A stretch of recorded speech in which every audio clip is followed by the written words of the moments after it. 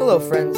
Welcome to the Truth to You Daily Podcast with Brother Scott. We are thrilled that you have taken time out of your day to explore with us God's timeless truth. Regardless of who we are, we all need the light of God's Word to illuminate our path for this day. And now, here is our youth pastor, Brother Scott.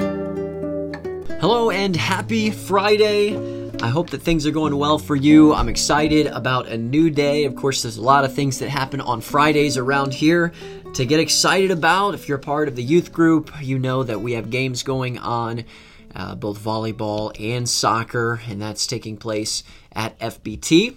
And maybe if you're listening to this in the evening, that's already happened. But regardless, you're here, and I'm thankful. We're going to get into Proverbs chapter 9 in just a second. Before we do that, we need to remind ourselves of the truth of Proverbs 8 and verse 11. That's our memory verse. That's where we've been putting some emphasis throughout these last few days. So let's do that yet again. Proverbs 8 and verse 11, "For wisdom is better than rubies, and all the things that may be desired are not to be compared to it." Proverbs 8:11. One more time. Proverbs 8:11, "For wisdom is better than rubies, and all the things that may be desired are not to be compared to it." Great verse there. We're in Proverbs chapter 9. If you've not read it yet, I encourage you to do so after the podcast is over. Let me go ahead and read verse 6. The Bible says, "Forsake the foolish and live, and go in the way of understanding." You know, when I read this verse, there is a picture that comes to mind. And, every other year we take a college trip with our juniors and seniors. And that means that we get prepared for the trip by hooking the van and the trailer up, and we take that road trip together, right? We put our luggage in the trailer, and then we get going down the road. But once the trailer is hooked to the van, there is a definite difference in the handling of the vehicle. And as the trailer is pulled down the road, I can often feel the pull of the engine as we come up to speed. And why is that? Well, the reason is because the van is carrying a weight that it wasn't before. And the trailer, it doesn't bog it down, but its presence is certainly felt. And once the trailer, though, is unhitched from the van again, that freedom is felt almost immediately. You feel lighter. Your hands gripping the steering wheel do not feel the tug of that trailer that is being pulled behind. If you look at the verse that we just said, you find this concept of really the title of this devotional day, which is unhitched. Let me read it again. The Bible says, "Forsake the foolish and live." One of the fundamental ways that wisdom is obtained by those who seek it is that they first must forsake or loose their foolish company.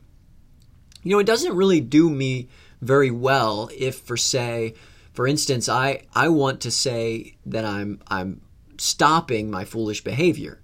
Okay, I'm going to do that. But I continue to hang around people who are comfortable acting foolishly.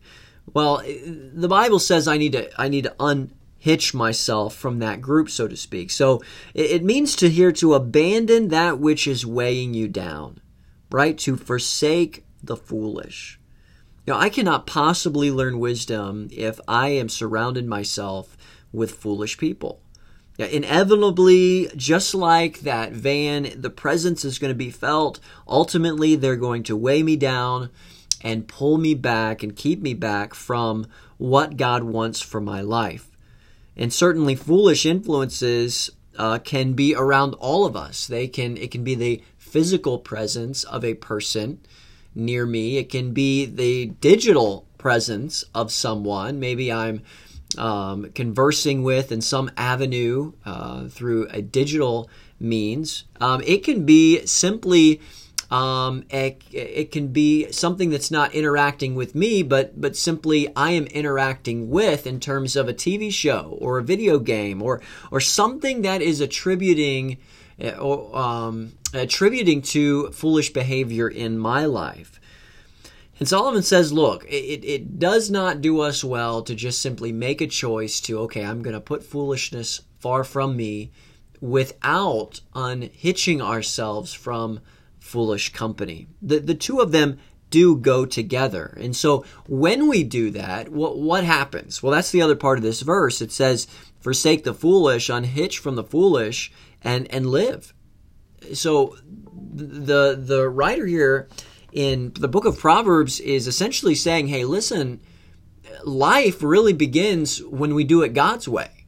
When we, in the fear of the Lord, consider what He says in relation to how we can live well. And when we forsake the foolish, he says, we then begin to live and go in the way of understanding. We are not influenced by people who will only produce foolishness in our lives, but rather we're influenced in the way of knowledge and understanding. Okay, now, understandably so, there may be situations where you are around a foolish individual. Maybe you sit by them in class. Maybe you have assigned seating. Maybe you don't. There may be some situations where it'd be very difficult to separate yourself. But there's a right way to respond to that. And certainly, you don't need to take up opportunity to be around those types of people more often than the situation maybe requires you to be. And so let's all take heed in this regard, and let's forsake the foolish and live and go in that way of understanding. Okay, before we go, I want to mention our teenager of the day, and it is Nylan. Take some time today, pray for Nylan. I know she'd be grateful for it. Don't forget, we have our weekend of discovery out in front of us on Saturday and Sunday, and then we'll be back in the book of Proverbs together on Monday. Of course, Miss Christina will join us on that podcast, and I know that you're not going to want to miss that. All right, thanks for joining us, and we'll see you next time.